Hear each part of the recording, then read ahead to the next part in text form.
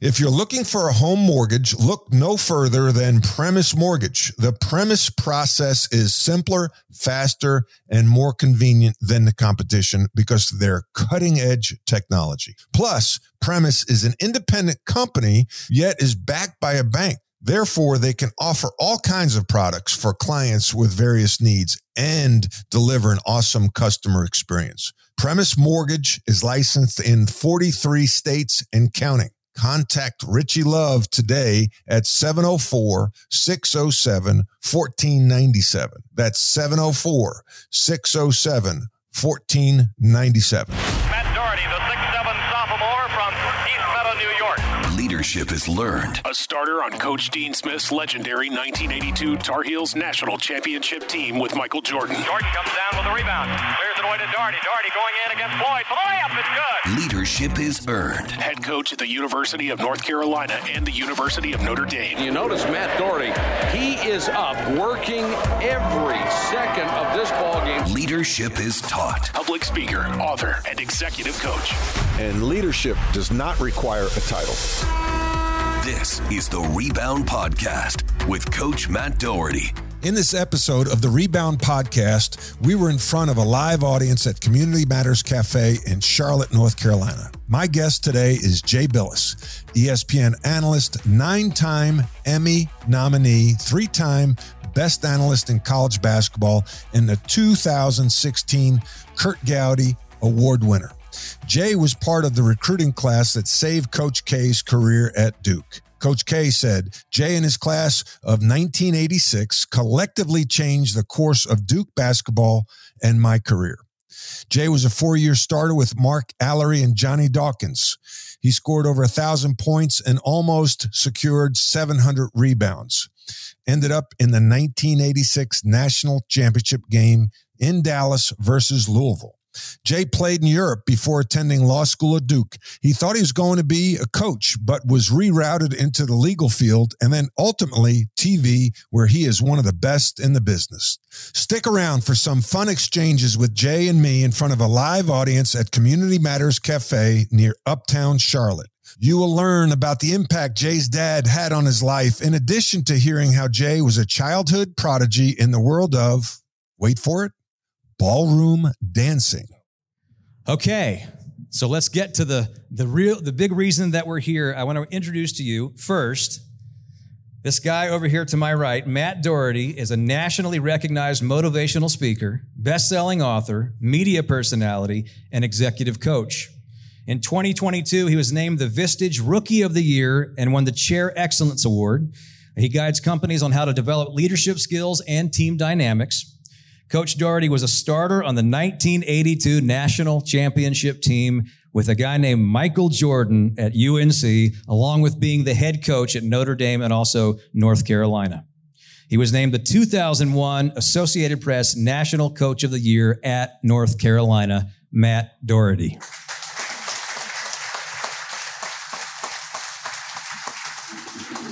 And to my left, a 4-time Emmy nominee, a 9-time Emmy nominee. He has 3 times been named the best analyst in college basketball by Sports Illustrated, as well as the ACC Sports Journal and Barrett Sports Media, among other publications. In 2016, Jay Bilas was the recipient of the prestigious Kurt Gowdy Award from the Naismith Memorial Basketball Hall of Fame. The New York Times bestselling author of Toughness, Developing True Strength on and off the court. He also writes for ESPN.com and was awarded the best column of the year in 2007 by the United States Basketball Writers Association. A prep All-American from Los Angeles, California, the 6'7" Jay Bilas was a 4-year starter at Duke under Mike Krzyzewski from 1982 to 1986. As an undersized center, he scored 1,062 points, grabbed 692 rebounds, helped lead Duke to the #1 ranking, the 1986 ACC Championship, and the 1986 National Championship game, which I mentioned. Jay Bilas' 1986 Duke team set the NCAA record for the most wins in a single season with 37. Ladies and gentlemen, Jay Bilas and Matt Doherty. All right. Yeah, man. That's good stuff. Thank you so much for being here. Really excited to have such a great crowd at Community Matters Cafe. And Jay, thank you for being part of this Rebound podcast. I really like to start growing up. What was it like growing up in Southern California? Mom, dad, family, playing sports. Take us back to that time. In a lot of ways, Matt, it was idyllic. You know, I grew up in a beautiful area of Southern California in Rolling Hills, not far from the Pacific Ocean. My parents had grown up not far from there in San Pedro, California, where the Port of Los Angeles is. And my dad was really hardworking. He had been a commercial fisherman before I was born. And then he got into television sales and service. He was essentially a TV repairman, owned his own business. And so he was his work ethic kind of was a big impact on me. Neither one of my parents had the opportunity to go to college. So when I was growing up, it was always sort of pounded into me that, you know, you need to go to college. And my mom used to say, college of your choice. You know, you need to be a good enough student where you go to the college of your choice.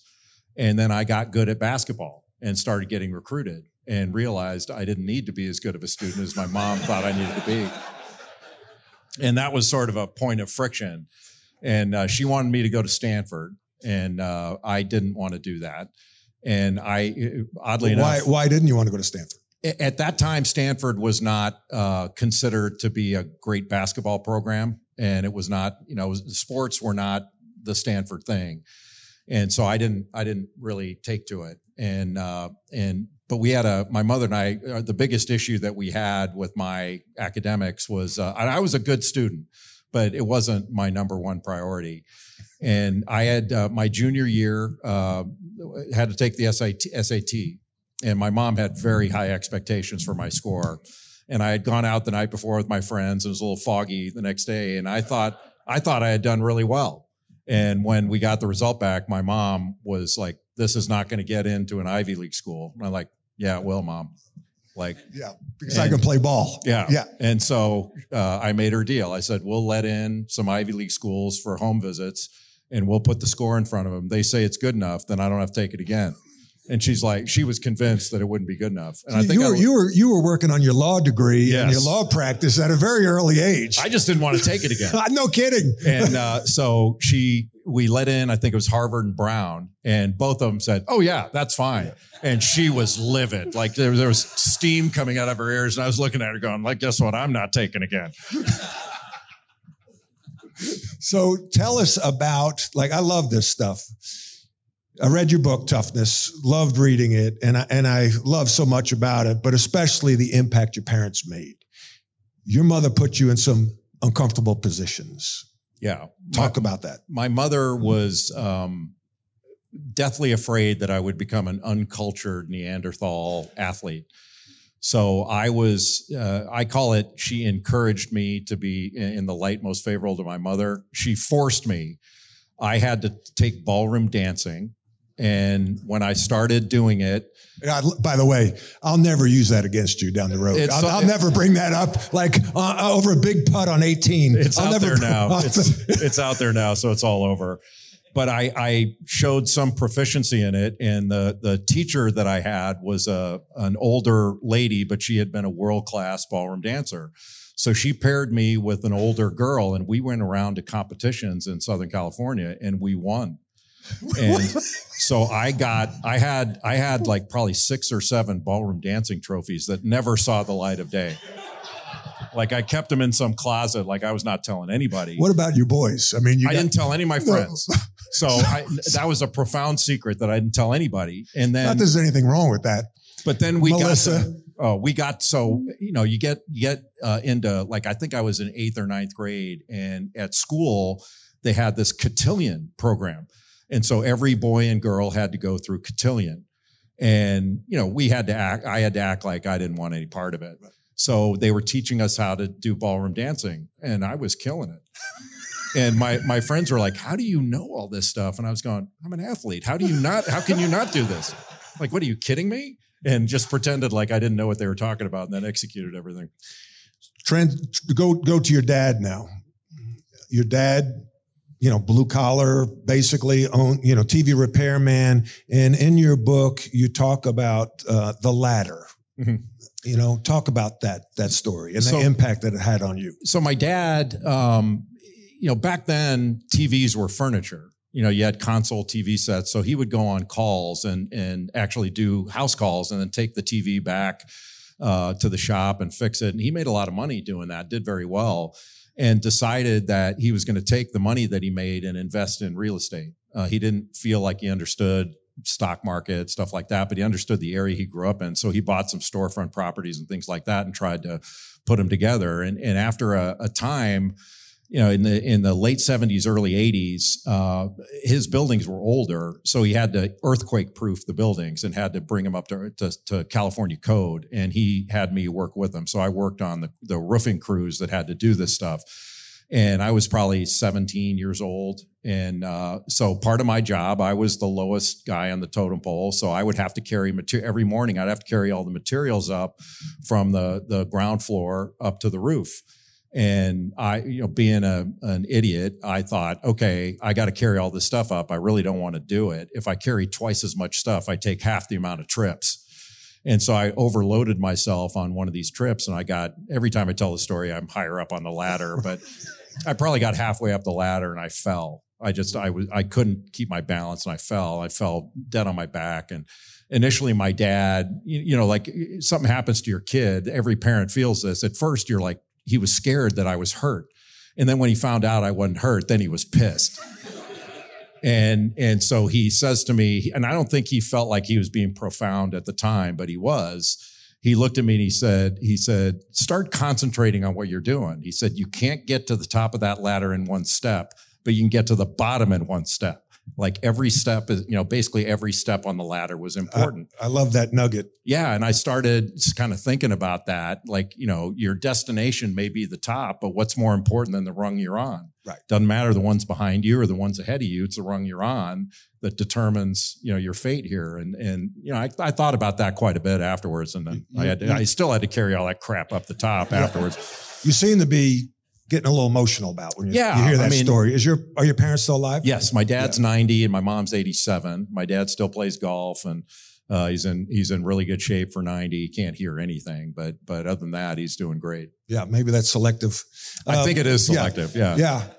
So how do those two lessons, your mom putting you in uncomfortable positions, with dance and your dad with one step at a time on the ladder, how have those lessons helped you with your career, not only at Duke, but as a broadcaster, as one of the best in the business? I think it came down to handling, they sort of taught me, you can handle your own business. You don't have to worry about everything at one time. And my dad used to tell me, when I was playing, I think I had a game one night, and after the game, he could tell that I wasn't fully into it, and he was like, and he never gave me advice on basketball. He stayed completely out of it. He wanted to hear the stories about what happened in the locker room and have a few laughs, but he never critiqued me. He was my dad, not my coach. So after a game, he noticed that maybe I wasn't all there, and he was like, "What was going on?" And I said, "I got this test coming up, and this is happening." And he said, "What could you do about it while you were playing?" And he said, it's okay for you to think about only basketball while you're playing. You can't do anything about that other stuff. So what good does it do you to worry about it? And he said, when it's over, then you can think about the test. And then he goes, when you go out at night with your friends and you put aside a couple hours to hang out and don't think about anything else. But when it's over, you got to move on to the next thing. He was really good at that. That's compartmentalization and just the ability to stay present. Yeah, present. They call it that now. But he was basically like, concentrate on what you're doing while you're doing it. When you're done, you move on to the next thing. Like he had tasks that he had to do every day. So the night before, and it wasn't like he had some, big notebook of things. He had a yellow pad. Right. And the night before, he would go to work. He would sit down and he would say, what do I have to do tomorrow? And he would come up with whatever he was supposed to do. And, he wasn't home that much. So when he was at home, I'd be like, come on, Dad, let's watch this, or let's go play catch or do this. And he said, give me a few minutes. I got to do this. I'm like, one time I said, why do you have to do that? And he says, well, because I got to plan for tomorrow. So I can't just wake up and decide what I'm going to do tomorrow. I got to plan it out today. And he wasn't like giving me some lesson. I was bothering him and he wanted me to go away. But, and my mom was kind of the same way. Like she wanted me to, the ballroom dance thing, but she also made me take public speaking courses, which I hated. Was that Mr. Spidell? No, that was my basketball coach, but I had a guy named Billy Kramer. Oh, Mr. Kramer. Mr. Kramer. The forensics class. Yeah. So my mom put me in this stuff. And I started taking this speech and debate stuff. And then Mr. Kramer got a hold of me and he started taking me to, they called them forensics competitions. And he went from my junior high, just happened to get a job in my high school. So I had him for like 7 or 8 straight years. And so he would take me to these different competitions and, they called them, there was one that was extemporaneous speaking and impromptu speaking, where they would give you a topic and you had 2 minutes to come up with a speech. Another one, they would give it to you and you just had to start. And, you're 16 years old standing in front of a room with only like 4 judges in the competition. And I don't think I've ever done anything that scared me that much. Mm-hmm. And whether I was in front of the 4th Circuit Court of Appeals as a lawyer or playing basketball, whatever, speaking at an event, that was great preparation on, do this. And if you fall on your face, you got to do it again. And I'm sitting here worried about what these 4 people are thinking, and it's really not that big of a deal, but it was hard when you were doing it. But, having to deal with that and then overcome it, things later on didn't seem like they were as big of a deal after you went through that. Well, it's funny to, you go into law, you go into broadcasting, you play basketball at a high level, all those lessons that your parents are forcing you to take, which you didn't like at the time, were really beneficial to you. Oh, hugely beneficial. And, I think my parents always encouraged me. They always let me do what I wanted to do. But my mom especially, my dad, I had certain have-tos at home. I had to cut the ivy and all that stuff, do yard work, which now I will not lift a yard work finger after doing that. But Wendy's shaking her head. Audience. She knows from the time we got married. I told her, I promise you I'll make enough money where we'll have a yard service. I am never doing anything. Yeah, well, I have a green thumb. I'm in the yard all the time, pulling weeds and planting flowers and trimming hedges and stuff. Right, Kelly? Yeah. Better man than me. I'm not. I'm with you. But I think like having you do things that are, I'm not sure you need to intentionally make people go outside of their comfort zone, but try it out. Yeah. And I think my parents had especially my mom had a pretty healthy fear of my failure. But they put me in positions where I could fail so that, you kind of got used to trying things. Yes. And talk more about that, because I think that is something that people are afraid of, failure. And you talk in your book a lot. Coach K says, failure is not a destination, I think was the quote. Yeah, he got that from the military academy. And, I always, you associated somebody saying failure, you failed at this, as this horrifying thing. And there's a difference between failing and being a failure. Those are 2 completely different things. And you start thinking about, our experiences playing that, you go into a game and, the goal is to win. Well, if you lose the game, well, you did fail, but you may have played really well and lost. I mean, so you have to be able to deal with the failure and then act on that positively. And I think I learned that, not always. I mean, there were times when you didn't act on it positively because you're immature. But being put in those positions, and you were put in it athletically, but I'm not sure. That's what, honestly, Matt, why I wrote the book called Toughness, is because it was never really defined to us by our coaches. You kind of learned it over the years through osmosis. Well, we always thought toughness was standing up, physical contact, confrontation in the park or in a game. That's toughness, and a lot of that's fake toughness, right? But you touched on toughness is concentrating on a task, right? Toughness is dealing with failure. What other forms of toughness? And how can people in the audience and the listening audience, business owners, entrepreneurs, how do they carry that to the workplace and build resilient teams? Especially because this generation gets a bad rap, right? I think so. And you're working, you see these young people. You have a basketball camp. You're working as an analyst for college basketball. So you see these generations after generations after generations. So talk about toughness, talk about this generation, and talking about building resilient teams. I think, to your point, I think this generation, our kids get a bad rap that somehow they're somehow softer than we used to be, or they scroll too much and all that, when we do it just as much as they do. My sense is, and I didn't talk to my grandparents about this, but my sense is that my grandfather, who served in the military, probably thought I was the wimpiest guy that he'd ever met. He fought in World War II, or, was in the Merchant Marine, did all these things. And, his generation ran up Omaha Beach, and I'm sure my dad felt like I had it a lot easier than he did. And I did. But it doesn't mean that the things that I was doing weren't difficult and didn't require me to put myself out there and strive and work and achieve. And I think for our kids, like, I looked at my kids when they were going through the college admissions process, and I was like, look at the pressure that's on them. Yeah. And I didn't feel that kind of pressure. And it wasn't just because we played basketball and got recruited. It was, when I was in high school, my friends, the question we asked each other was, are you going to college? Nobody asked, where are you going? It wasn't like a status thing. And for our kids, if they didn't get into a certain level of school, they felt like they'd failed. And that's not the way it works. I actually, with my son, I had actually showed him, here's a list of CEOs, some of the highest paid CEOs, and here's where they went to school. Like, show me the pattern. There isn't one. Some of them went to small schools, big schools, highly regarded schools. Didn't go to school. Some didn't. But to your point on resilient team, I went pretty deep in thinking about what accountability means.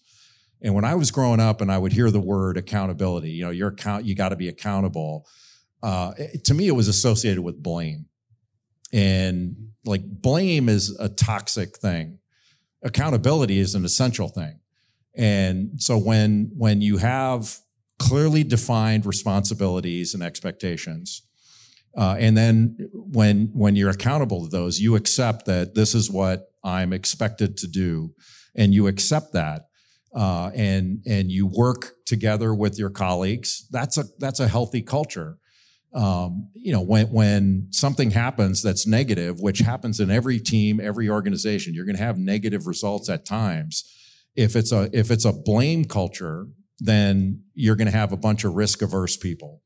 And I remember one time when I was playing, Coach K, like, especially back then, he could be pretty sharp with you. And, you go through film session. If you made a mistake, I needed therapy after some of the film sessions. And there was an assistant coach on our team named Bob Bender. And I had been getting it pretty good from Coach K at practice one day. And toward the end of practice, Bob comes up to me, and Bob coached at Illinois State and University of Washington, coached in the NBA for a long time. And he came up to me, he says, "Stop hiding." I'm like, "What are you talking about?" And he's like, "You're playing not to make a mistake so he doesn't jump you." And he said, "Quit doing that. Like, go for it." And he was right. Like, I was trying not to make a mistake. And you don't want that. You don't want people to be reckless, but you can't be a risk-averse person all the time, because you don't want to be held like, I'm not going to do that. It's kind of like a line in a movie where somebody said, "Wait a minute, I didn't make that decision. I approved that decision." They're two different things. You don't want that. So building, obviously Coach K is one of the best of all time. And not only as a basketball coach, but I think a leader of men. And you've seen up close and personal in your profession, coaches after coaches after coaches. You decided to go to Duke when Coach K had a 23-30 record in his first 2 years. Why? I had a really difficult experience with my high school coach. The high school team that I played on was really good. We had a number of guys that went on and played Division I basketball, and we'd all grown up together. So we played together from fourth grade all the way through high school. So we had a very close-knit group of guys, but our coach just wasn't very good. And he was a nice person off the floor, but we were miserable, and he made us all miserable. And at the end of it— In what way? How? Was it personal, verbal, or was it just apathy? All of it. It wasn't apathy, but it was all of it. He was underqualified, which you can deal with. That's fine. But he was manipulative. He wanted a team where everybody scored 9 points a game, and he wanted no separation between the players. That's not the way it goes. And we'd have games where if I had 25 points in the first half and we were up 15, I didn't play in the second half. And we were like, really? Right. Really? And even to the point, I played with a great player named Dave Butler, who played at Cal and played professionally overseas like I did. And our junior year, we were one of the top teams in Southern California, and he didn't nominate any of us for All-State. And you had to be nominated by your coach. And you're like, what? Like, you didn't nominate us? Like, if we don't get voted for, that's fine. But, you're supposed to be supported by your coach. And he just didn't want accolades for the individuals. What goes through my mind is I'm thinking about your dad and your mom. Now, today, if that coach doesn't support the play or the kids either transferring or the parents are going to get them fired, what did your parents do in that situation? My dad was basically, look, you're going to be somewhere after this. Just manage it and deal with it, and stay away from the things that set him off and handle it. And I did, but I didn't want that to happen again. So when I was deciding where to go to college, I'm sure people don't like hearing this, but I really didn't care where I went to school.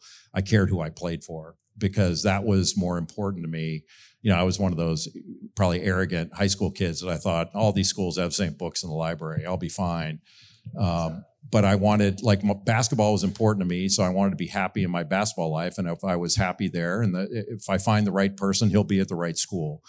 And so I came down to 4 coaches. I came down to Coach K at Duke, who was the least accomplished of any of the 4, Lute Olson at Iowa, Jim Boeheim at Syracuse, and then Ted Owens at Kansas. Oh, wow.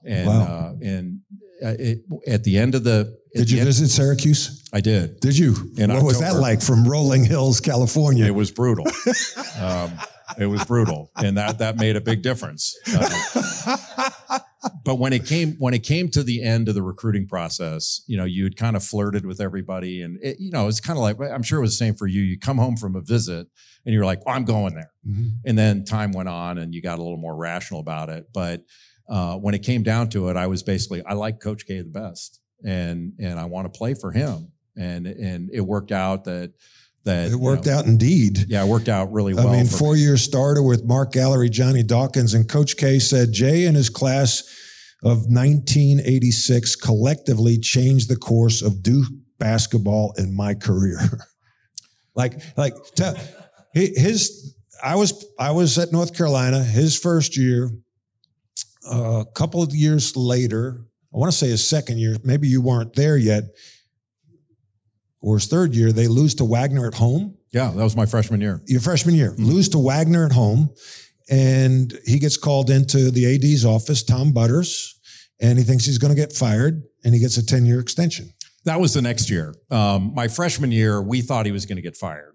So it was what I would consider a toxic atmosphere around the program. And we were worried. And I remember calling home, and I call my dad, and I go, man, what if they fire him? Like, I'm not staying here if they fire him. My dad would say, will you shut up? But how about that for a dad? Now, Anthony calls home and complains when he's at Wake Forest, your son. And now I know he's graduated from Wake Forest, but how did you parent? How did you parent like your dad? How did you parent when those types of situations? I listened first and made sure I listened to the whole story.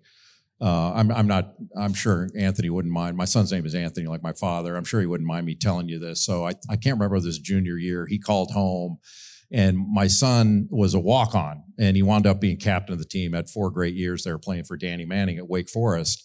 But they had had a game, and Danny and the staff didn't feel like the bench was as into the game as they needed to be. So decided that he was going to leave a couple guys home on the next road trip. And my son was one of the guys. Wow. And he didn't leave any of the starters home. He left the walk-ons home. So Anthony said, this is not right. And and I want to say something. And so I listened to him. I said, what would you say? And I told him, I said, look, you can do that if you feel like it. If you feel compelled to do it, you can do that. Here's the way I would handle it. You're not going to move your coach with this story. I hate to break this to you, but the coaches aren't staying up at night thinking, do the walk-ons feel fulfilled? They're just not. And if you go in and do that, you're going to make too big a deal out of this. Take it. And no disrespect, but the game was Clemson. I said, you're getting out of a trip to Clemson. Mark, that could be worse. So it's not like you're going down to Miami, staying in South Beach. Right. Relax. But I handled it that way. And they have a nice Holiday Inn in Anderson. Yeah. And a great sushi restaurant. Sorry, Mark. Mark McClain played at Clemson. We all have our crosses to bear. So, Anthony, so we'll talk about what happened. He decided not to do it, and it went away. It wasn't that big. It wasn't that big of a deal to the coaching staff. Why make a bigger deal out of it? But my dad, when I called home about Coach K, maybe what if they fire him? He's like, tell me what you can do about that. And his thing was, your job is to play. Wow. And whatever happens, you'll deal with it later. You can't do anything about it now, so just play. I love it. And then your senior year, 37 wins, Final Four, national championship game. Then you went to law school for 3 years, and you were an assistant coach. And Duke went to 3 Final Fours and won back-to-back national championships. So you went from player to on his staff. Well, I played 3 years overseas first. So that's right. Like both of us, you wanted to play professionally. And after 3 years over there, I thought I would play, it turned out that playing in Italy was my level. I'm sure if I made a team in the NBA, I got drafted by the Mavericks, but I would have been at the end of the bench wondering if I was going on the next road trip. and so, it was really enjoyable for me, Matt. You go, and we had somewhat similar, you were a much better player than I was, but we had somewhat similar experiences in that, you leave high school, you're a star, celebrated player in high school. Then you go to college and you're a good role player, like a valuable asset, but it's not like, you're a role player. Yeah. Coach Smith one time, high school All-American, go to North Carolina, scored a lot of points in high school. And I tell this story. He comes up, there's Jed Doughton and Richard Vinroot, and he, both played at North Carolina. And Coach Smith before practice says, Matthew, I think you could be the best screener in the country. For real.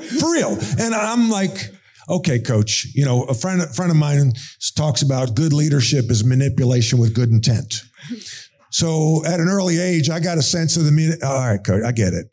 All right. But, I got Sam Perkins. I got, All-American, James Worthy, All-American, Michael Jordan. That's pretty good coaching, as opposed to saying, listen, man, you're getting no shots, set some damn screens, right? So he said it in a very nice way. And I joke and I said, I'd go out to a fraternity party on a Friday night and go up to a good-looking girl and say, I'm the best screener in the country. Got no play. They walked right by me, went to Michael Jordan and James Worthy. But I wouldn't do it any differently, and I don't think you would either. No. Right? You could have been a star maybe at another, Stanford, and I could have been a bigger name player at another place, but we did special things with special guys, with special coaches at special institutions. That's sort of the choice. But, so you leave high school, you do the role player thing, and it was really fulfilling. I enjoyed it. I didn't consider being called a role player an insult. Right. Just because you're asked to play that role doesn't mean it's all you're capable of. But after getting out of college and going overseas, I was a star player again, and it was fun. I enjoyed being the center of I'm taking all the shots, and it was really fun. But after 3 years of it, Coach K called me and said, I had applied to law school because my dad said, if you don't get accepted to law school now, you're not going to do it when you're 32 or 33. Do it now and defer it. Your dad was a good man. Yeah, he's smart. And so I did it. I took the law school admission test when I was I had to fly to Spain to do it. And I took it in Air Force Base and did well enough where I could get into law school. I applied to Duke. And I was thinking, okay, maybe I won't get in. And if I do get in, I can defer it and play 6, 7, 8 more years in Europe and make some more money and all that. And Coach K calls me. He heard about the application, so he calls me and says he offered me a coaching job as a grad assistant. And he was the one that said, if you get into law school, will you go? And I said, well, I want to keep playing, and I want to continue my professional career. And he said, no, I get that. And he says, I just don't know that this offer is going to come around again. I was like, oh, geez. And I thought manipulation with good intent. Yeah. Right. And I thought maybe I should take this. They were more similar, Coach Smith and Coach K, than different. Yes. The packaging was a little different. Just different personalities, but they had the same like core principles. That's right. I think. And so I took it and did law school and basketball at the same time. And I really thought coaching was the path I was going to take. But it didn't turn out that would be, when my wife Wendy and we got engaged, and we didn't think that would be the best sort of family path for us. Oh, no, it's a great family path. Right, Kelly? Yeah, lovely. Yeah, good decision, Wendy. She didn't want to move. She didn't want to move as much as I was willing to. Yeah, well, she's a smart girl. She was right. Yeah.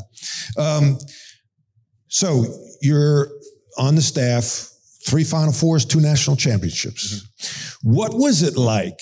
Like when I went to work for Roy Williams at Kansas, I got now behind the curtain of Coach Smith's program. You see it and feel it one way as a player when you're 18 to 21, 22, and then you're older, more mature, more experienced, and now you get to be in the meetings. You get to see him before games, after games, planning practice, watching film. What popped out to you like, oh, that's the method to his madness, or that's why he did things, or, oh, wow, this is really unique, really smart. I didn't realize that as a player. Anything jump out during the course of your time being an assistant coach? A lot. I think the first thing that jumped out was the level of detail and the depth of scouting that Coach K and the staff did. And then the difference between what the staff was prepared for and what they shared with the players. And Coach K, what I believe one of his greatest strengths is taking the complicated and making it simple. And so we would boil down a game plan. All right, here are the 4 things we need to do. We don't need to stop every action that they have. And we don't need to get bogged down in those details. If we take away this pass, this entry pass, and push it out 2 feet, or if we can deny this reversal on this action, we can blow this whole thing up. Stuff like that, this whole particular play. But he would give us 3 or 4 things on offense and defense that we needed to concentrate on. The rest of it was going to be based on our principles. And it made it easy and digestible for us, that we could act on it, that we weren't overburdened with too much information. He had it, right, but we didn't need that level of having everything. And then the other part were the interpersonal connections on the team that he was always cognizant of. Is that this player's going through this? There's something going on between these 2 guys. We need to address that. And he was really good at jumping on something that was seemingly small while we were winning, that if he didn't jump on it now, it was going to become a bigger issue and cost us later. Can you give me an example? Give us an example of that. He was a big body language guy. Oh yeah. 50% of communications, body language. Really big. And I say that all the time. But you're right. And but sort of the body language that a player would exhibit that would send messages to his teammates and then to the opponent. And when Bobby Hurley was a younger player, my first year as an assistant was his first year. And when I had heard so much about Bobby, I wasn't part of his recruiting process, but I had heard, man, this guy is going to change everything here. And the first couple of weeks of practice, I was like, man, the old man snapped his cap. Like, this guy's a whiny little. The old man snapped his what? His cap. His cap. At first I didn't really care for Bobby. Right. No, listen, nobody did. He had a sourpuss. especially if you're a Carolina guy. You hated the guy. That's a recruiting story. He wanted to go to Carolina. No. We all did. But you've heard it. And Coach waited on Kenny Anderson and Mr. Hurley and, didn't want to wait. And anyway. But But he was always very looked fiery. Unhappy. Yeah. Always looked unhappy, would react to everything. And Coach K sat him down and showed him his body language, says, you can't do this. That, how do you think your teammates are reacting to now? They're worried about you. And the opponents are going, okay, we got him now. You're not projecting strength and all that. And he didn't wait until because Bobby was unbelievably good. I mean, you had to have him out there. But he would jump on those little things, little details he would make a big deal out of. And he would rock the boat when we were winning. He wasn't afraid to do that. And a lot of coaches don't want to rock the boat. But if you don't jump on it, then later on, that's a reason you may lose, and then the boat gets rocked for you. Yeah, Jeff Van Gundy has a great quote, don't accept in victory what you wouldn't accept in defeat. Right. And that's basically what you're saying, right? And so everybody here, goes on a hot streak, right? Through the pandemic, a lot of people had great success during the pandemic because there was extra money and all of a sudden they get the wind at their backs and then things start to tighten up. And maybe during that period, you allowed people to loaf. You allowed people to show up late. You allowed maybe the detail in the reports weren't as sharp. But that's when you tighten the screws. That's when the great teams tighten the screws. Well, and you know this better than anybody. Like the margin of victory is so slim in these games. So you have the same performance in two different games, exactly the same. You win one because the last shot goes in, and magically the last shot going in washes away the mistakes. You lose that game, the shot doesn't go in, and then every mistake is magnified. And the truth lies in the middle. So can you address those mistakes when you're winning rather than overdo it when you're losing, Mm-hmm. Sort of magnify it too much. And Kevin Eastman, who's been a mentor of mine for a long time. And, Kevin had a saying, he was like, catch him doing something right. That coaches would oftentimes they're very good at being critical of mistakes. Coach Smith would say, praise the actions you want repeated. Exactly. Praise the action you want to repeated, but catch them doing something right.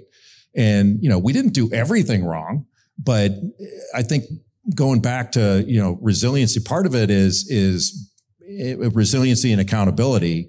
For me, part of it is being tough enough to accept critique and being able to act on it positively. So when you get feedback, and how it's delivered is important, sort of the blame versus accountability thing. But are you willing to accept that and then say, okay, I made a mistake here. I didn't do my best here, and then use that to act positively on it? Or is it going to be something where you feel attacked or you're going to when you were a player, you and I have shared stories on the golf course. Like, I don't think Coach K or Coach Smith at times really cared what we thought when they were critiquing us on the court, right? No. Yeah. Like Coach Smith sometimes just said, Doherty Exum changed.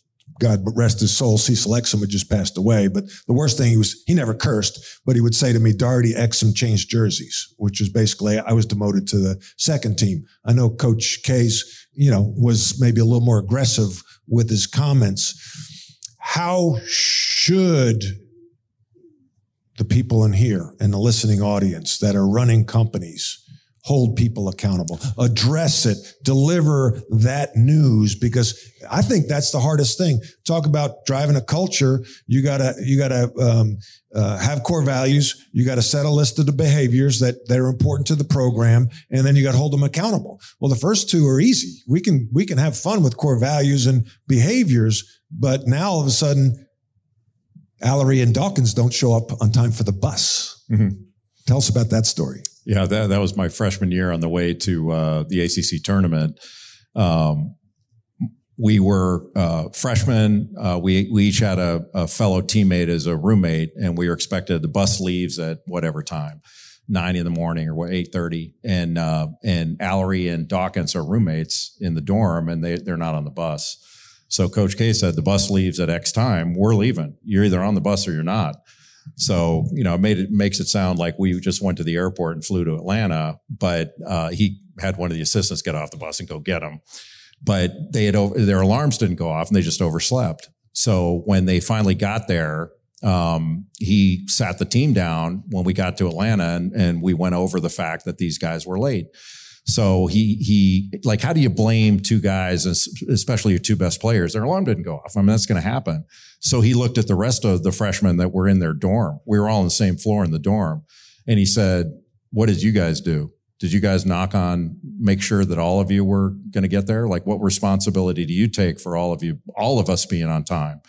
And he asked us the question, and we started saying, well, geez, we could have done that. We walked right past a closed door at their room. None of us thought maybe we should knock on their door. We were all into ourselves. Like, I got to get there on time.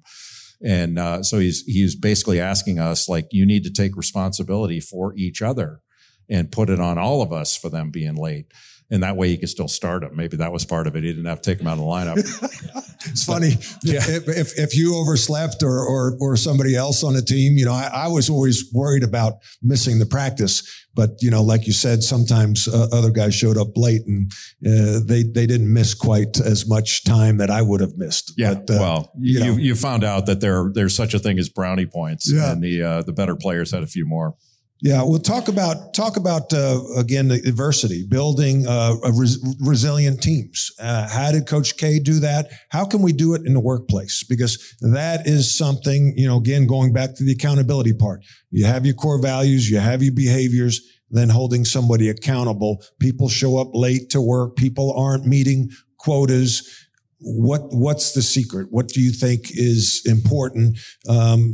For the audience to pick up maybe from you and or Coach K? I think any team I've ever been on, and I don't mean team in just a sports context, is when I've been working as a lawyer, or the team I'm on now, the broadcast group I work with. It's sort of a collective responsibility and making sure that we understand and care for the different roles that people have. That, when I was playing, like Johnny Dawkins was our best player. And that was a responsibility, honestly, that I couldn't fathom when I was playing with him. It was one of those things, and maybe there was a feeling you had too, like, if I didn't play well, we still won. Right. Johnny didn't play well. We did not win. He was a great player. And he had he had a responsibility that was of a different level than my responsibility.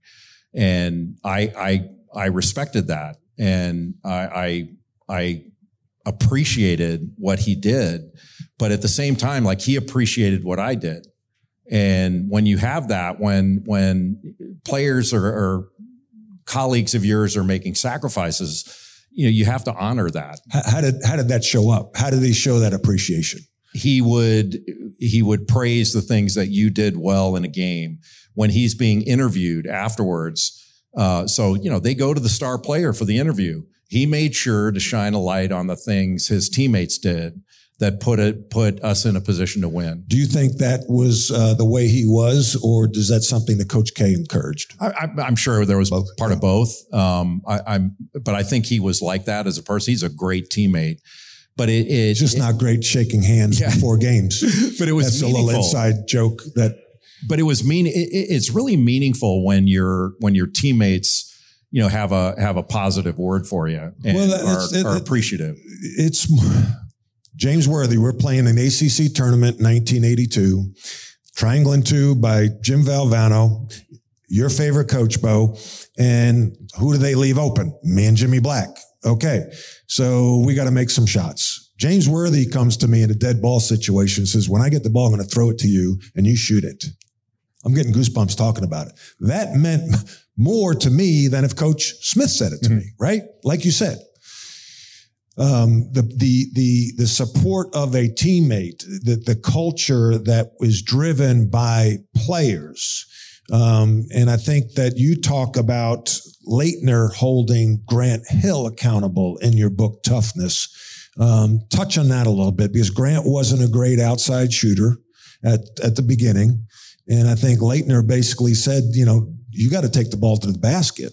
And that was more powerful coming from Leitner than it was from a coach.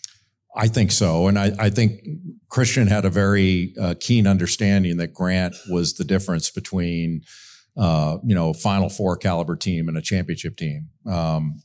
Duke didn't win one until he got there. It was 1991 and Grant was a freshman. And I happen to think Christian Laettner is one of the best players, if not the best players ever played there. I happen to think Grant Hill's the best player ever played at Duke.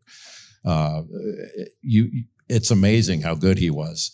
But he didn't see himself that way. He's a very humble, kind of person, and he wanted to fit in. And Christian was like, no, like take over, and wanted him to be more aggressive. Like, we need you to do this. And, Coach K was that way too. He would every once in a while, it happened on different teams. He would ask the team, he said, are you guys okay with Grant shooting? And they would all go, yeah. And he said, then shoot it. He never did that with me, oddly enough. Set a screen. Yeah. Are you okay with Jay rebounding? Yes, we'll rebound. Yeah. Hey, Jay, if you ever find yourself open with a clear shot, call timeout. All right.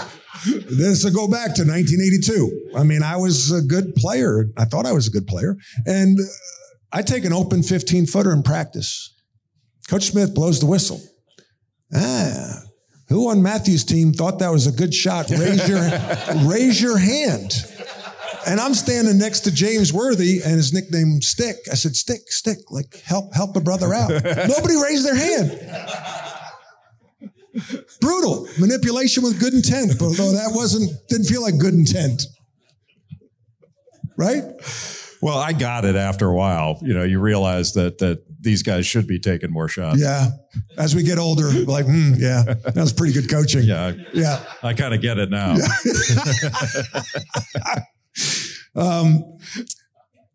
That you talk about adapt and overcome. You went on a trip to the Middle East as part of Operation Hardwood. And I think we all are blown away by men and women in the armed forces. Anybody in here serve in the military, please raise your hand. Stand up, please. Richard, thank you very much. Raph. 2 Tar Heels, by the way. Raph's a Tar Heel. Richard Venroot played for Coach Smith at North Carolina and was the mayor of Charlotte. Another attorney. We have a lot of attorneys. Anyway, thank you for serving. There are 2 kinds of entrepreneurs, those who run their businesses and those whose businesses run them. If you've lost control of your business, consider running on EOS, the Entrepreneurial Operating System. EOS is used by more than 190,000 companies worldwide to help simplify, clarify, and achieve their vision. My friend and colleague, Brandon Blell, is a professional EOS implementer. She can help. Schedule a meeting with her at eosworldwide.com/Brandon-Blell. That's BLELL, or connect with her on LinkedIn. If you are looking for a commercial roofer, you got to call Catamount Roofing first. They are experts in the commercial roofing space, serving North and South Carolina. The team at Catamount specialize in commercial, industrial, medical, and institutional roofing. They will care for your roofing investment every step of the way, from design and installation to maintenance throughout its life to ensure maximized watertight service.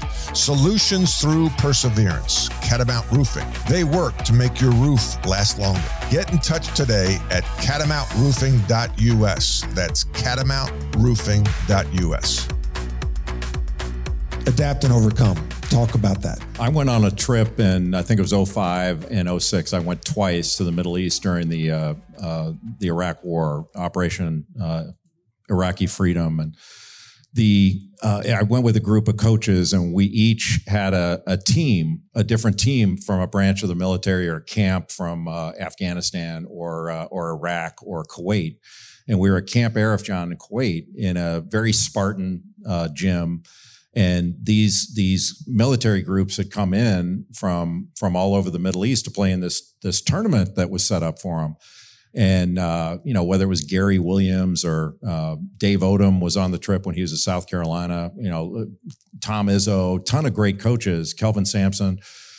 We each had a team, and when we first got our teams together, we would have practice time. And one of the coaches, I think it was Dave Odom, decided, why don't we just sort of take some time with each of our teams and then scrimmage and put our stuff in while we're going 5-on-5.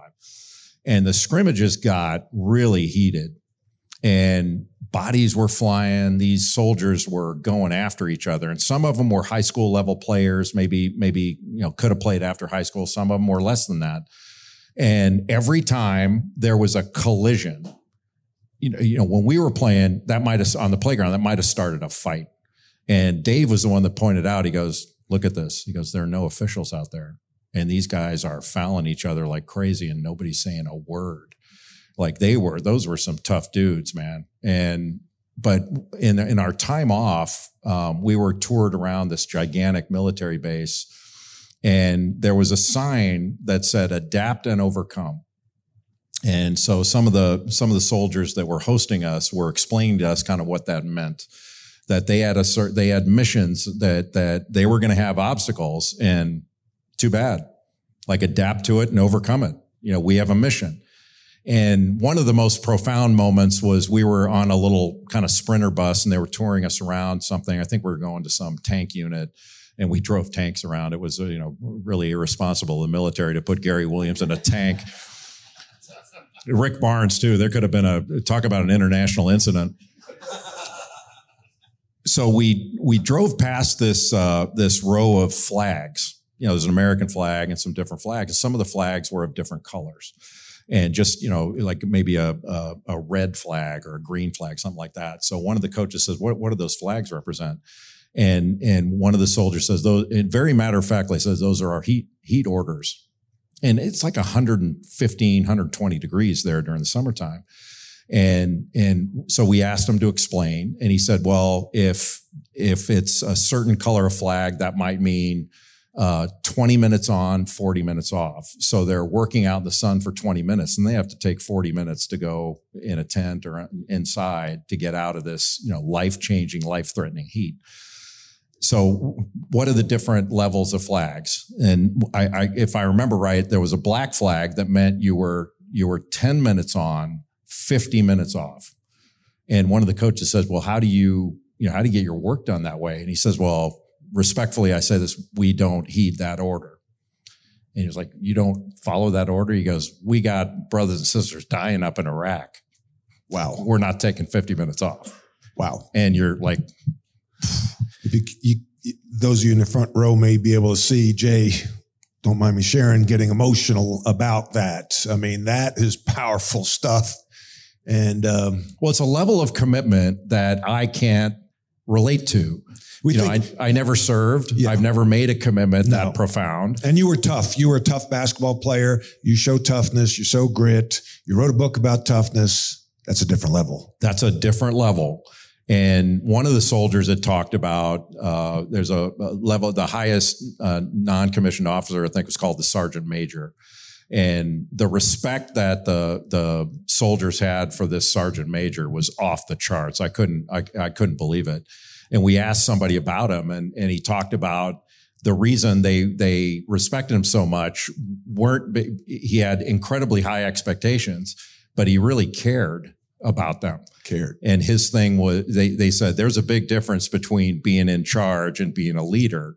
And the point that soldier made was that guy's a leader. We've had a lot of people in charge. Repeat that. There's a difference. There's a difference between in charge and being a leader. How about that? And that guy's a leader. I remember the soldier saying that. You take one nugget away from this podcast and today's, that's a strong nugget. I've got two questions, and then Bo's going to do, we're going to have some questions and answer from the audience here, at live audience. First of all, besides the book Toughness, what's your favorite book? What book had the biggest impact on you that you can remember? Biggest impact of a book. There were a lot of books in the Duke Library, right? Yeah. Most of them you have to color in. The book that, the best basketball book I've ever read is actually Coach Smith's book, Multiple Offense and Defense. I read that in the late 80s, and it changed the way I looked at basketball. I didn't really... No kidding. That's absolutely true. I didn't really realize that Coach Smith was probably ahead of the curve in analytics. Yes, he was. Yeah, I'm going to interrupt.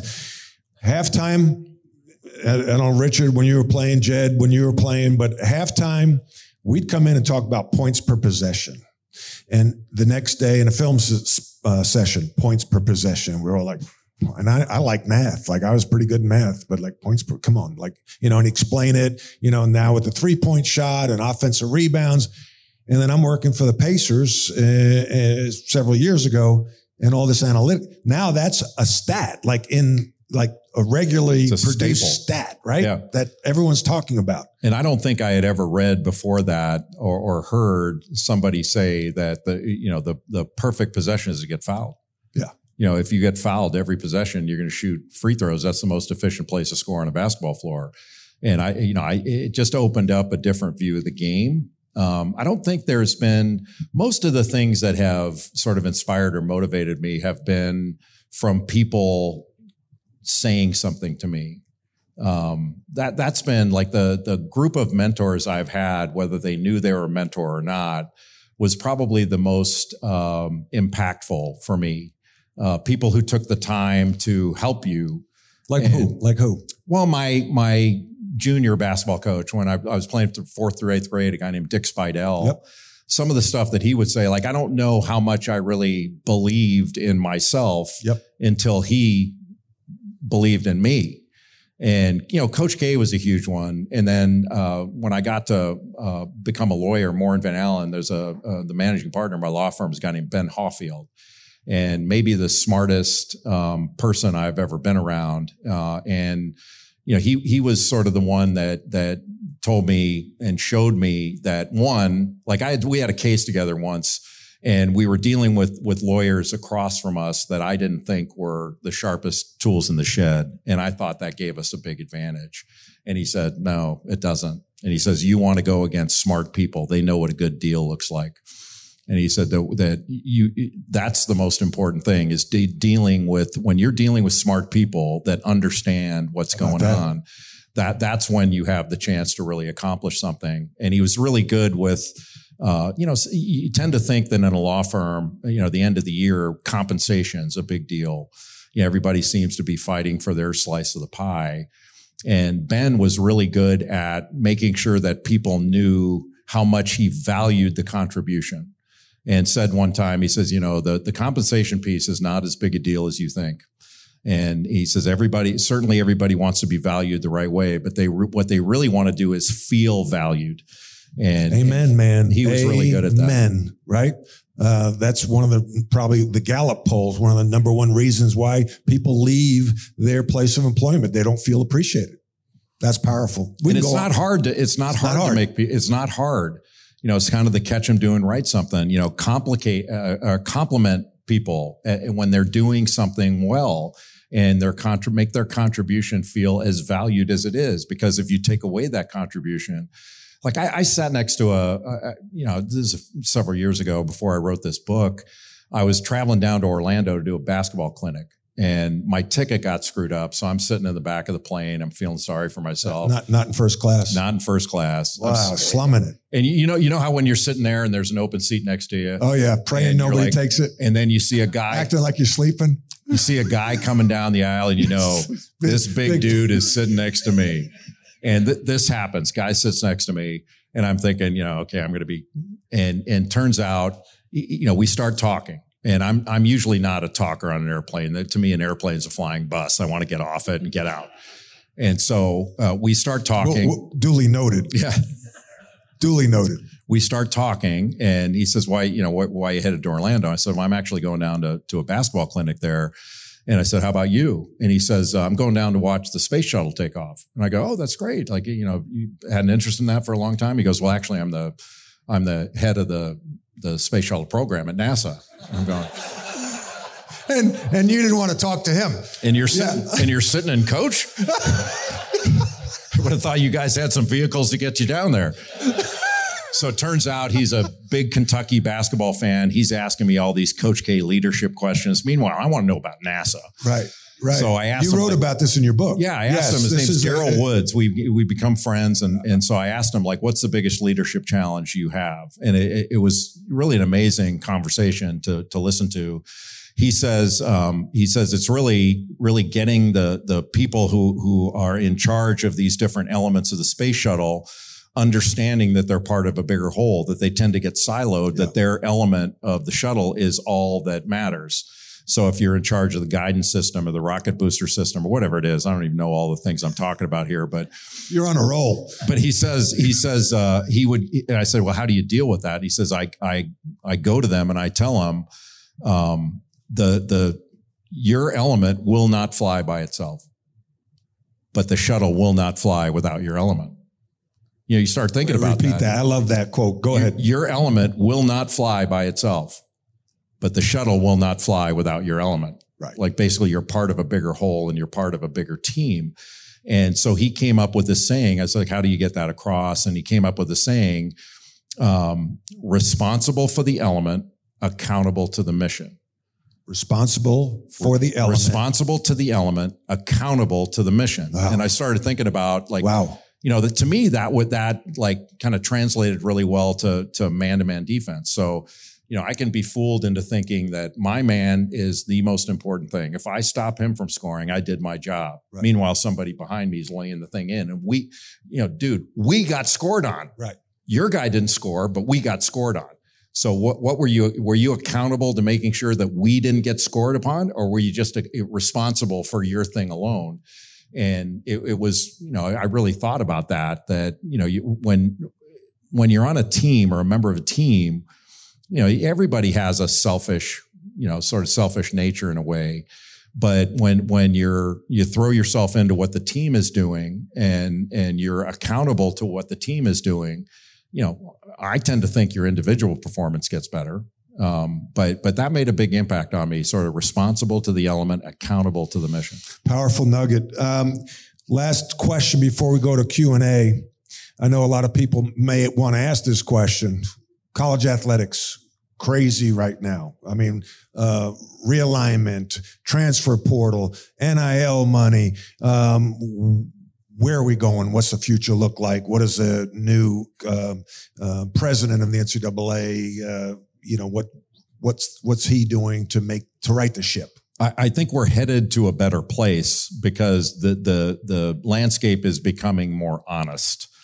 You know, we have been in a dishonest business for a long time and a hypocritical business, truthfully. I've been hesitant to use that term hypocritical over the years because it sounds incendiary and people get upset when they get called hypocrites. But, you know, I would use the word there are a lot of contradictions in college athletics. But from the time we were in school, when the last Supreme Court case came down and schools could basically make as much money as they want, be on television whenever they want, this has been a professional industry, professional sports industry. It's like a multi-billion-dollar entertainment industry that where all the members of the association are individual market competitors, and the only time they act in concert is to collude to limit what athletes can get. That's really the only time they agree to anything. And what's happening now is just the latest in this. So when you and I played in the ACC, I get this question a lot. They said, boy, it must really frustrate you to see the ACC going through this. So they've been going through it for 30 years. Like when you and I played, there were 8 teams in the league. So we played 14 conference games. So you had 7 home games, 7 road games. And we were both the same in this. 5 of our road trips were by bus. Mm-hmm. We flew to Maryland and we flew to Georgia Tech, and that was it. Mm-hmm. Everything else was by bus. And, you know, that was what people like to think college sports was. Florida State came into the ACC in 1991 or so, 1990. Then they raided the Big East and brought in, you know, Virginia Tech and Miami and all these places. They take Louisville, Boston College, Syracuse, Pittsburgh, and now your road trips are Syracuse, Miami, and now they're talking about bringing in Stanford and Cal. And we're going to say, oh, this tiny little enterprise of college athletics, it's all about education. It's certainly about education. It's about student athlete welfare, but that's not number one and two. Number one is money. It's money. And that's okay. It's America. I don't have any problem with how much coaches make. I don't ever have any problem with how much athletic director make as much as you can, but the athletes have to be cut in on it. And if you don't like it at your school, the doors to Division II and Division III are wide open.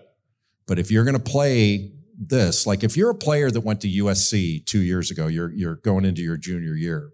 Maybe you went there because, well, I grew up in LA. My parents can see me play. They can make a road trip up to Stanford and Cal and get up to Oregon and Washington. They can't go to Rutgers and Penn State and Michigan State and Michigan. And their deal is materially changed. And then they're going to be told, well, you can't transfer unless you sit out a year. Like, really? I think we're headed in a better direction because it's becoming more of an honest proposition. They can't control the money that goes to players. They think they can, and they can't. And so now what the NCAA is doing is they're lobbying Congress for a federal law that's going to allow them to limit what athletes can earn. And that goes back to when they did that when I was an assistant coach at Kansas, exactly. The restricted earnings coach. That lasted like a year. That was an NCAA. So that's exactly right. You're exactly right. So it's on. This is a federal law. There's a federal law. So that was what happened then was a federal antitrust violation. And it should have told the NCAA that we don't have much longer to do this. The courts are catching up with us. So they lost the most recent antitrust case, the Alston case, and got obliterated. They lost 9-0 on the Supreme Court level. And Justice Kavanaugh's concurring opinion basically said, you're not above the law, NCAA. And they sent the message, you bring this back to us, we're going to slap you down again. Wow. And so now it's going to be player compensation. The only thing that can save the NCAA is Congress saying, all right, we will give you an antitrust exemption so you can, with our blessing, violate federal antitrust law. I think it's a long shot that it happens. But they're going to have to start signing players to contracts. They're going to it needs to be more structured. It'll be structured. The NBA is doing it. It'll be structured, right? Yeah. But the NBA is collectively bargained, and so when they have a union, and when people say, and it's usually to say there should be a limit. The NBA limits salaries. Yeah, they do, but they bargain with the players. The players agree to it, and the NBA players take 50% of revenue. Yeah. Like you want to give college athletes 50% of the revenue? They don't want to do that. No. Right now, college athletes would be cheap if they just signed them to contracts. Yeah, cheap labor. They'll do it eventually. Wow. Let's give Jay a round of applause. Thank you very much. Really good stuff, Jay. I could go on and on. Bo, why don't you field a couple of questions from the audience if somebody wants to raise their hand and ask a question. Bobby Carver, you got a question or you're just running out? All right, played for Frank McGuire at South Carolina, grew up in East Meadow, New York, my hometown as well. Bobby, appreciate you being here. Adam, go ahead. I just wanted to know, did you coordinate the shoes? And if not, how did it occur? Yeah, great question. I spoke at Jay's camp at Davidson College a couple months ago, and Jay was sporting the Pumas, and I'm like, man, those are pretty slick. And I grew up in New York with the New York Knicks, and they had Walt Frazier, who really was probably the first player to wear Puma basketball shoes. And I'm like, man, those are pretty cool. And so, it's kind of okay to wear sneakers, nice sneakers with a sport coat. And I'm like, all right, I'm going to piggyback on what Jay's doing. And pretty nice, right? Well, Matt and I actually have a shoe history. Oh, we do have a shoe history. So when we were playing in college, we've been friends for, it's coming up on 40 years. So we would go, the Duke guys would go to Chapel Hill one week and we'd play pickup at Chapel Hill. Maybe they'd come another week and play in Durham. And our shoe contract was Adidas and North Carolina's was Converse. And so, we loved our shoes, the Adidas shoes we had, but you're that age, you want something different from time to time. So we used to trade shoes with the Carolina guys. So Matt and I do a shoe deal, and I give him this brand new pair of Adidas Pro models. You know, they were sweet. They were sweet. Had the leather toe and everything. Yeah. And Matt gives me a pair of Converse from Carolina. And so after I got back, I'm a trusting guy, so I didn't look in the box. And I get back to Durham, and I went to go put them on in the locker room. All my teammates are there. I open them up, and I go, "Damn, he wore these things." That added the value to them, right? I mean, national championship worn shoe. I mean, I should have signed them. Those things would be worth like $10. My teammates were killing me, going, "You got rocked in a deal with Matt Doherty. He rocked you." That was a smart attorney. It's a smart deal. Oh, gosh, that's funny. Any other questions? Yeah. Nico, go ahead. You can shout out the question. Yeah. I'm going to repeat the question. Nico in the audience asked a question about the Duke game against UNLV in the Final Four, 91, Final Four. You were on... I was a second-year assistant coach. Okay. All right. And the year before, in 1990, UNLV had beaten us in the championship game by 30. And it's still the biggest margin in a championship game. I mean, it was, still in therapy sessions over it. And the next year, UNLV is undefeated. They had Larry Johnson, Stacey Augmon, Anderson Hunt. And I mean, it was ridiculous how talented they were. And they were expected to just roll to another national championship. And then we're playing them in the semifinals. And so the assistant coaches at that time at Duke, I was the grad assistant. Mike Bray was on the staff, Tommy Amaker and Pete Gaudette. And the assistants thought there's no reason for us to haul out the tape from last year and watch them beat us like they were clubbing baby seals. Like, that can't be good. That can't be good for the players. And Coach K was like, no, we're showing them that tape. And his point was, we're going to show them the areas that we can clean up. And if we handle these situations better, we're going to be in the game at the end. And, we didn't have any illusions that we were somehow going to blow out UNLV, but we'll be in the game at the end. They don't play in close games very much. We do. Like, that's where we live. And if we're in a close game at the end, we'll win. We'll have a chance to win. And so he kind of sold that to the players. And that was a great lesson for me, that he wasn't showing them the tape to watch us getting beat. He was showing them the tape to say, look, these are things we can correct. These are issues that led to us losing. If we do this, this, and this, we'll be in the game at the end. And that's where we live. They're not comfortable in those situations. We are. And it was a really sort of positive, here's how we're going to win scenario. And he was very good at that, and still is very good at that. And everything he said kind of came true. And he also said something. So after the game, Christian Laettner had hit some really big free throws down the stretch. And after the game, as a staff, we were watching the tape. And Laettner's making the free throws on the film, and Coach K stops it. And the assistant's kind of sitting behind him. He sat in the chair in the front, and he turned around and he said, Laettner, he may miss, but he will never choke. And I remember listening to that going, damn, that's true. Like, he was unafraid of missing. Like, he may miss, but he's not afraid to miss. Like, he's not going to choke up there. And it was true. Like, he was an extraordinary player. Anybody else with a question? Brian. Yeah. So did your dad play basketball? And if so, how did he stay out of critiquing you growing up playing? My dad did. It's a great question. My dad did not play. My dad had to work. He's of Yugoslav descent. And so his parents came over from Yugoslavia, from a little fishing town on the Adriatic. And my dad was born here in the United States in San Pedro, California, but he didn't speak English until he went to school. And so he very sort of working class family. My grandmother worked in the Starkist cannery for like 40 plus years. And my grandfather was a fishing boat captain. And so my dad went to work for my grandfather, and he was a commercial fisherman from the time he was probably 13 years old until his early 20s, when he went to technical school and learned how to deal with electronics and all that stuff. So he did not play, but I don't think that's why he stayed out of it. I think he felt like he was one of those guys that said, look, I get to tell you what to do at home. I'm not going to tell you what to do in your free time. And we wwere you'd probably call us free range kids. Like we were let out of the house and then just be back by dinner time. And now, you don't let your kids out of your sight. And so, I had some freedom as a kid, which I really appreciated. And I appreciated my dad kind of staying off my back on stuff that was my thing.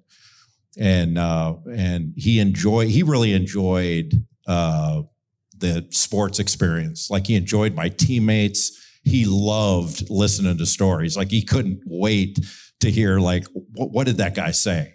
Or what when you guys were in the huddle, what happened? Loved all the locker room stuff. He had a really good time with that. One more question. Yes. Great. Question for the listening audience. Every year there's a new freshman class that comes in. What did Coach K, Coach Smith do to bring those guys along and help integrate them into the team? That's a really great question. When I first got to Duke, the older players had not experienced a lot of success, and some of them were recruited by the prior coach, Bill Foster. And so there was a lot of kind of butting heads between the staff and some of the players that were already there. So we probably didn't get all of our teammates were great to us, but there wasn't an established culture of leadership among the players. And so I think the group I was with, Johnny Dawkins, Mark Allery, David Henderson, and then the next year, Tommy Amaker came in. We felt a responsibility that the next guys that came in, the guys behind us, hey, they may be better than us. I mean, they may take our jobs, but we got to help them, and we got to show them like this is what you do, and this is how you handle yourself. And when Coach K goes off on one of them, you're good. Don't worry about it. We got your back. You're good. Just trying to like the responsibility of making them feel like, they don't have to integrate themselves in the team. You're already on the team. Like we're with you and we're supporting you. And especially the guys that were freshmen, we had a senior dominated team my senior year that weren't playing. A couple of them didn't play much, and letting them know, man, you're really good. Like as soon as we clear out of here, this is going to be yours and you'll kill it. And just wanted to make sure we took them with us when we went somewhere, when we went out, when we were on the road, come with us, like sit here, like making sure that they felt like they were just as big a part of it as we were. Just because we were there longer didn't make us more important, but we had a responsibility to make sure that we did what we could to bring them in and up the right way from our perspective. Like Coach K was the head coach, but we were still hopefully impactful. And then they would do the same. You do for someone else. They can't pay you back for that. They pay it forward by doing it for somebody else. And that's how you build a really good culture. Well, listen, Bo, I think it's time for... Can I ask one question to you real quick? Yeah. Would you like to know the nugget that I will take away from here and apply to my daily business life? What's that? So you said, what's the nugget? So I'm listening to you talk, and the radio station where the Rebound podcast originates, WBT, 101 years old this past April. So I have a guest on my show in the morning, one of which is H.A. Thompson. Some of you may know who H.A. Thompson is. H.A. Thompson is a couple of months off of 90 years old. H.A. Thompson's a big-time guest. When he comes on the show, I always know what I'm going to say when H.A. comes on. It's very simple. H.A. Thompson, among other things, at one point in time in the 1970s, had the #1 most listened to radio show in America in the 70s for mid-mornings on WBT. That's not just Charlotte. That's all across the country. You're wondering, where's this going? Next time you're on my show, very, very simple introduction. Matt Doherty, at one point in time in the 1980s, the greatest screener in America. Wow. Really? Wow. Yeah, I was, actually. Yeah, and I'll wear that. I'll own that.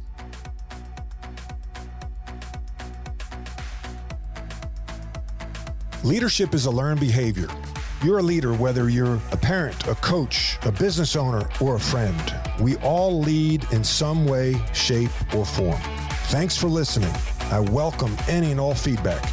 You can reach me at dohertycoaching.com. This is Brian Anders, native Charlottean, recovering engineer, and seasoned entrepreneur. I am proud to support Matt Doherty and his podcast because even though he's not famous for his vertical leap, he truly knows how to rebound. We all know it takes community to get back on your feet and pursue that next opportunity.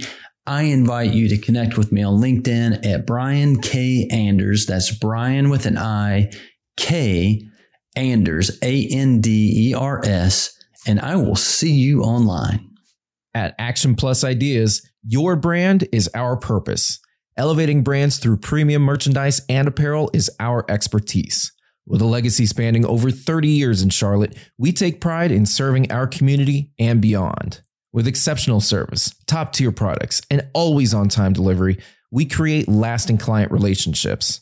As a prominent promotional products distributor, we offer competitive pricing, superior decoration, and inventive marketing solutions to make your brand stand out from the crowd. Contact Action Plus Ideas for more information at actionplusideas.com.